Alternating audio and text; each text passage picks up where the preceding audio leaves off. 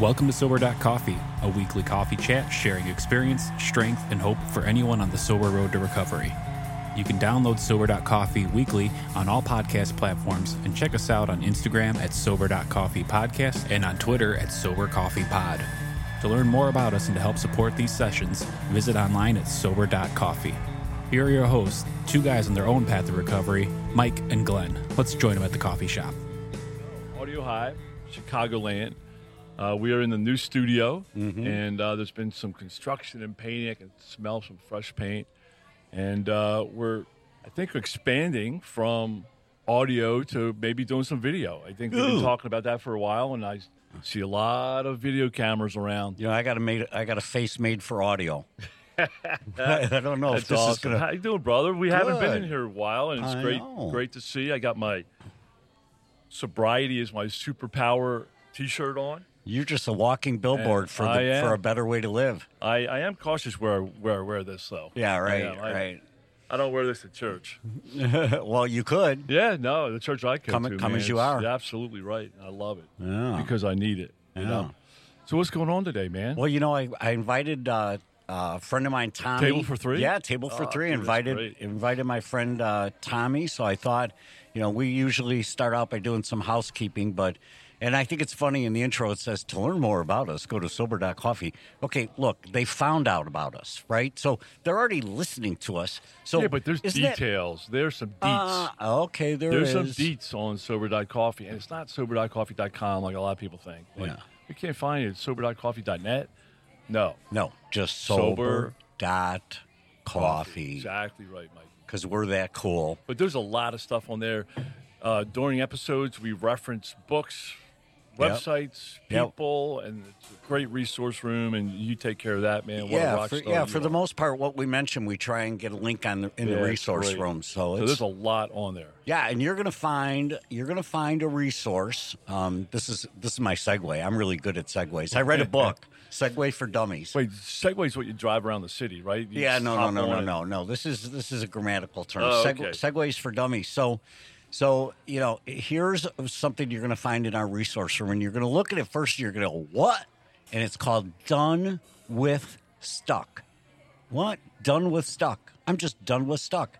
I think if somebody was more creative, it would be, I'm just freaking done with stuff. Like being stuck? Stuck in something. Like stuck done in a with rut. stuck, yes. Done with stuck. So I love that word. It reminds me, I was in a 54-day day hospital program at Rush in Chicago, right? And there was a guy in there, and it was like for high functioning. I was in there because I was stuck in booze. But there were people in there that didn't have a booze problem, but they were stuck. Sure. And there was a guy who was doing his PhD thesis. I think that's what it's called. And he was stuck. He couldn't write the next word. Wow. And he spent months trying to write a word. Wow. And he was done with stuck, but I'm looking forward to digging in here. Did he get unstuck? He did. Okay. He did. Now he's a doctor, and it's amazing. So at times we do get stuck. Yeah. So I'm looking forward to hearing about done with stuck. Yeah. Tommy, welcome, man. Tommy, welcome. Hey, guys. It's so good to be here with you. And I can't tell you how much I feel that not being able to write one more word thing.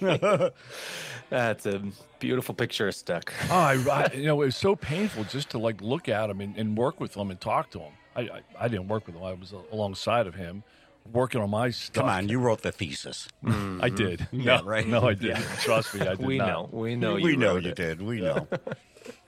That's so great, yeah, man. so Tommy, Welcome, I stumbled upon Done with Stuck, and have taken participated in one of the classes, and but today we wanted to kind of talk about self-control, and that is as much notes as I have on my little index card in front of me. Self-control. Dude, I'm leaving now. Yeah, Glenn's out of here. Dude, are we really talking about self-control? We are. Oh. We are. So as soon as you say that, I think of the word discipline. Oh. And as soon as you say that, I think about instant gratification, which is my favorite. Yeah, right. And so I think of discipline equals delayed gratification, blah, blah, blah. So, Enlighten us, Tommy. Yeah. That's the worst, isn't it? Help me out. Yeah, well, I think self-control gets a really bad rep because we talk about it all the time, and we usually talk about it as this willpower, like I am a superhero because I can not do anything that I actually like, right? And it's just, we're always putting ourselves as, trying to be the one that says no to all the good things in the world and all the fun things and all the you just have to become a professional killjoy to have self-control. And it just feels terrible. And it's not enjoyable at all. And I don't think that hating something like that, hating self-control, is a good way to master self-control. So it just doesn't make sense to me that we would. Good place for me to start, right? Yeah, right. Yeah, it's awesome. Well, but that's not your fault. I think that is the weird thing that we've received from a lot of places, right? But also at the same time, it's clear that we need self-control, right? Because as people in recovery, we need it. Right? That's the whole problem, is that we couldn't control this urge to do something that is destructive to ourselves. And it comes in all forms, whether it's not being able to write a thesis, or whether it's people pleasing and codependency, like I'm recovering from consistently all the time, or sometimes not recovering very well from, or whether it's a substance, right? It's always something, and we actually do need it. But it sucks to just be a killjoy about it, because these things feel good. And so we got to start thinking about it differently. And that was what I started trying to get into when we started Done With Stuck. It was really around this idea that, first of all, everybody's in recovery. I always said that. I was a pastor for 8 years, and we would always say that. Well, we're all in recovery from something. And then I never really knew what that meant, because I still thought, well, but, substance addiction, that's different. And then when I hit this season of massive burnout and just ran my life into this ditch, it wasn't a substance problem. It wasn't an alcohol problem, but I had to recover. I had to recover from something, and I had to figure out what in the world that was. And so I went to a week of counseling, and it just was this whole thing. And I started realizing that there was plenty for me to recover from. And then as I started getting into it, I started to figure out what was going on inside of my brain. I realized that I was recovering from a bunch of addictions, a bunch of things I couldn't control. And that was the problem. And so I really needed self-control. I really needed to be able to bring whatever is inside of me under my control. And I had to look at it in a whole new way. And I realized the big thing for me was that it wasn't that I had a lack of willpower, because I had all the desire in the world. And I think that there were seasons where I had willpower, but it always went away. It felt like a muscle that got really tired really fast. And I realized after leaving that week of counseling, especially, that if I could start thinking about self-control as a life on a full tank, then I didn't have to worry so much, because all of my self-control issues were because I was trying to get something that I didn't have. I felt like I was missing something, and so I would go get it in the most destructive way possible, right? I wanted joy, and so I zoned out on something that felt a little bit happy, or I wanted approval from people, which I need, right? Everybody needs that. I need to be loved and cared for, but I would get it in a way that left me hanging later because it wasn't worth it. And so I thought, if I can think of self-control as just being full enough on the right things, then I won't need the destructive things later. And that was sort of my mindset shift. And that was helpful, because I wasn't trying to say no to things I liked. I was trying to say yes to things that I actually needed. And that felt so different. Does that feel like something better? Does that make you hate self-control less, Glenn? Have I done something it's just, there? And, well, for me, Tommy, I mean, I'm wired, right? I mean, I've got my DNA, and I'm wired one way, and I always want more, and I always want the easy path. I always want the pill, right? I love taking a pill and making things go away. And in recovering from alcohol, there is not a pill. It is for me, it's been a very long process. It's not the lightning bolt. It's not the flash of getting on my knees in rehab and all of a sudden being healed and going along and living a great life. When I just heard you describing that, remind me of a hole in the soul. I had something inside of me that was empty, and I tried to fill that with many things, and you mentioned approval. That's one of the things. I mean, I work really hard. I perform really great because I want to fill that hole with somebody saying, hey, nice job, or recognize, hey, Glenn's the man. Let's count on Glenn, And for me, Tommy, I'm listening to you and I'm really like a sponge because first to get to the point I'm at now, I had to first stop drinking, right? I had to stop doing the destructive behavior, and that's the first requirement for me and the first step for me. Well, then what I found out was, guess what? I was stuck with myself. Right. So here I am. Okay, great. I'm not drinking, I'm not peeing myself anymore, but I'm stuck with me. And now all of a sudden these things that you talk about are so relevant to me because now I'm beginning to dig down and say, do I have issues that have made me stuck? At least now I can see them clear. So I love the life on a full tank thing. Expound on that a little bit. Yeah, well, the funny thing is, and this is some of the challenge with, sobriety and recovery, right? If you think about it in technical terms, I know sometimes we use them interchangeably, and that's great, and it doesn't matter. But if you think about sobriety and recovery and being different, sober is I'm not doing the thing I'm not supposed to do, and recovery is I'm a whole human again, and I'm becoming the person I'm supposed to be and I can be, and all of that. If we place them as different things like that, sure. Then sobriety, or at least just self-control in the negative sense that we were talking about before, that willpower idea is like, okay, well, I saw the cookie the other day and I wanted the cookie, but I chose not to eat the cookie because of sheer force of will, and I'm amazing, right? And I'm not saying that's not real, but it's not reliable, because if the real pathway to recovery was to have more self-control, then I would have to control myself more, because controlling myself more, though, would take more self-control. And it just would be this never-ending, like, well, where is it coming from? A cycle. Right? I can't just drum it up out of nowhere, and I can't just go to the gym and practice my self-control unless I dangle cookies in front of my face and say no all the time. And I'd probably just get really angry at whoever was helping me with that. So we have to do this tank thing instead. And the reality is, willpower, actually, they have realized, they've done some studies on this. It's amazing. It actually does function a little bit like a tank, right? And it's not just a muscle that gets tired. It's like I have energy levels and they just go away, because we actually do have very different chemical levels of things that we need, and they do different things for us, whether it's motivation or joy or calm and contentment. All of these things are somewhere in us chemically.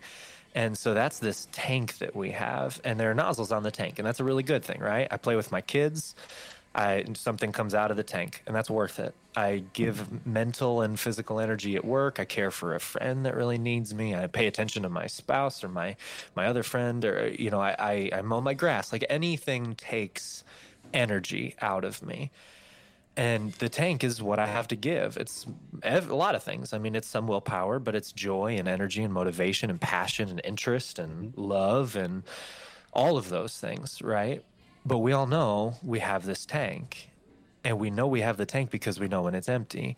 And when we're empty, we have no choice in the matter, right? If I don't have what I need, if I'm starving for either sugar or food, I want the cookie, and I'm going to eat the cookie, man. I'm going to eat 10, because life is relentless, and all these nozzles have all poured out all of my energy and motivation and attention and joy. All of it's gone. And that nozzle's wide open because I never turn it off, maybe, right? And I just give and give and give, or run and run and run because I think I'm a superhero, and then nothing's left inside. And then what happens? I perform poorly. I'm relationally absent. My attention's gone. And eventually I just snap, and I do the thing that I didn't want to do, that I said I would never do, because I had no other choice. I had to get the things that I needed back, because I can't run on fumes. I wasn't built that way. And it never, ever works. But then those desperate attempts, it's like, spitting into this tank, trying to fill it up. And it's never going to work, because usually the most attractive things to fill my tank, the pills that make it go away, those never actually fill the tank. They're the least helpful things. Right. They're the most destructive things. Yeah. Right. So how do you fill the tank, Tommy? Yeah, I think the biggest thing is knowing what we actually do need. Because if we start acting like self-control is about better preparation for these moments where we need it, instead of just better performance in the moment, then we'll actually get the things in advance, and we can choose the right things to fill the tank. And I think the two biggest things in the world, for every single human, are joy and attachment. And I say that because the scientists said it. I didn't make it up. And this is amazing, actually, because joy and attachment, they're two neurological things.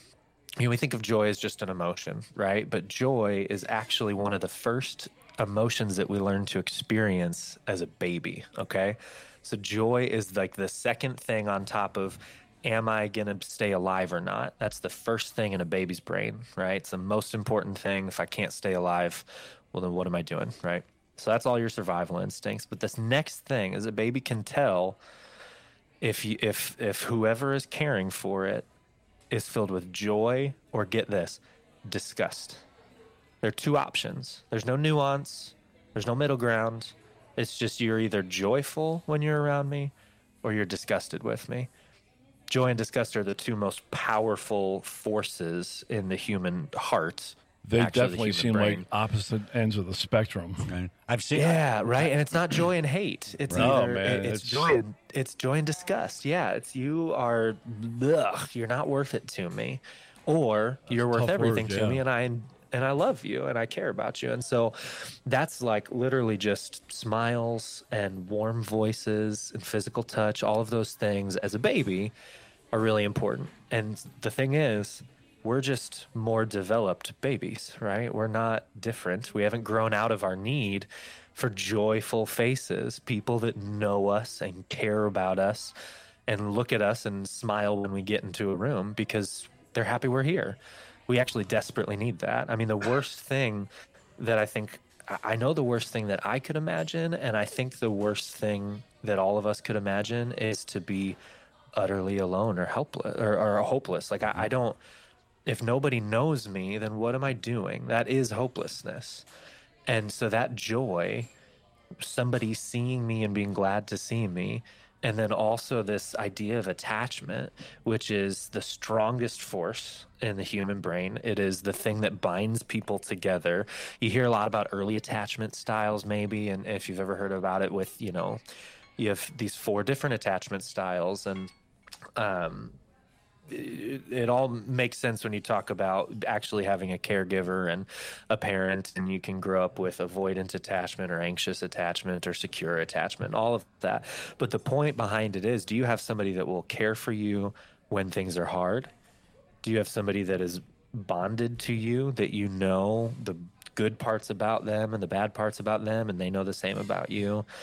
And are they going to love you when things are bad? And if you don't have that, then you're going to go search for it, or search for a way to numb the pain of not having it. And that's just what happens every time. When we don't have joy and attachment and the other things we need, purpose and meaning, and all of those things are important too. Like if you think about the big ticket items for a healthy and whole life, if you don't have those things, you will either go search for them in the most destructive way possible, the quickest way and the destructive way, or you will look for something that will numb the pain of not having them. So how does one acquire joy and attachment if I feel I don't have that? Right? You're telling me that's going to fill my tank, this joy and attachment. So how do I develop an exercise that allows joy and attachment to be in my innermost being? Yeah, well, that was one of the things we created was, and this is just a baseline tool. It's a very, very much a beginning tool. It's not going to fix everything because it's still just a personal journey, but it's a way to sort of organize that journey.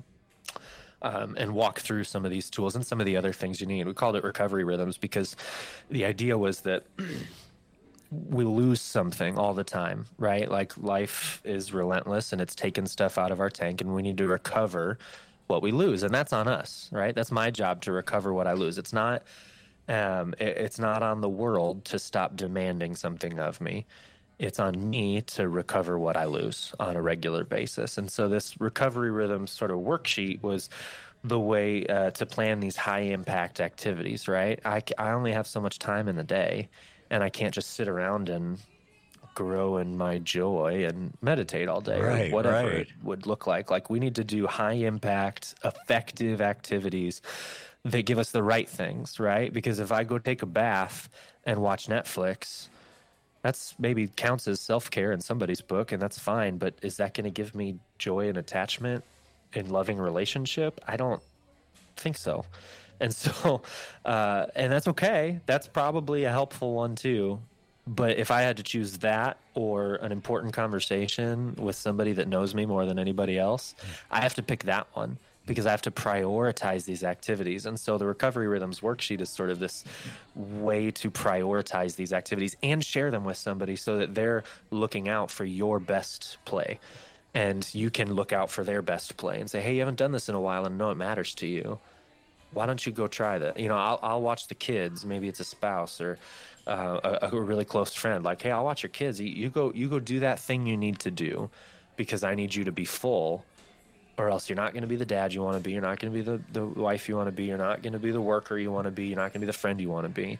And so it's planning these high impact activities, and specifically ones that move you toward joy and attachment, loving relationships, vulnerable relationships with people where you can be honest and where they know that you're there. They know that they care about you, and you know that, and they're growing in intimacy and closeness and all of that. Like, that is the thing. It's connection with other people that keeps our tank full, as long as it's the right kind of friendships. Love that. Yeah, so just pulling out a couple words here. One is willpower. You know, in many areas of my life, I have a lot of willpower. When it comes to alcohol, my willpower was useless. And also when it comes to eating, you know, I'm really focused on eating right now. And frankly, I'm using some of the same tools I used to stop drinking, because I used to feel, you know, I used to drink to escape life, right? And because I didn't like how I felt, right? So I would drink to just escape. And then I would also eat to change the way I feel. And, you know, I obviously felt different ways because I ate a lot, right? And the word joy, I'm not sure if I can define that for myself. You know, I'm not sure if I can say, okay, this is what I'm feeling right now. This is called joy. I'm not sure if I'm there yet. But I know what disgusted feels like, because I've been disgusted with myself many times. But I like what you say about attachment. I'm not sure, it reminds me of the rat park experiment, right? Where, you know, you put rats by themselves and they go for the cocaine experiment, right? But if you put them in the rat park community with little rat benches and things to do together with other rats, they don't touch the cocaine. They get involved with the other rats and they love that life, right? Yeah. And clearly in my sober path, you know, I'm attached to other people that are on the sober path and that are focused on doing the right steps and doing the right things. And it just seems like what you were talking about, getting with somebody. You know, I have a couple of those people in my life. Mikey's one of them, you know, because what we like to say is we can't read the labels on our own jar. You know, I have a sponsor. I have a wife, right, who helps me say, hey, Glenn, you're kind of out of bounds, right? Let's start focusing in. And so I'm really relating to a lot of this. Yeah, I absolutely love it. And I love Life on a Full Tank. Yeah, I love Life on a Full Tank. And what the vision that came to me was, you know, we're in motion every day anyway, right? Just by our very nature, we don't just lay in bed all day, right? We have to get up and go to the bathroom at the very least, right? So we're exerting energy one way or another. You should get up and go to the bathroom. You should, yeah, right. No, that's why they make Depends. I can go 8 hours without getting up. Totally. Right, but what I love what you said is, I'm in motion anyway, but so go be in motion proactively That's what's filling the tank. It's not the action, but the action, the reaction to the action is that I'm getting my tank full. That's what I heard you say. Right. I absolutely love it. That's absolutely true. And you have to be putting yourself in that position to receive a gift from others, right? Because the thing about joy and attachment specifically is that you can't will them, like there's no willpower there either. You can't will them into existence. You can't choose to have joy if nobody's glad that you're around. It's not possible. Like joy is a relational emotion at its core.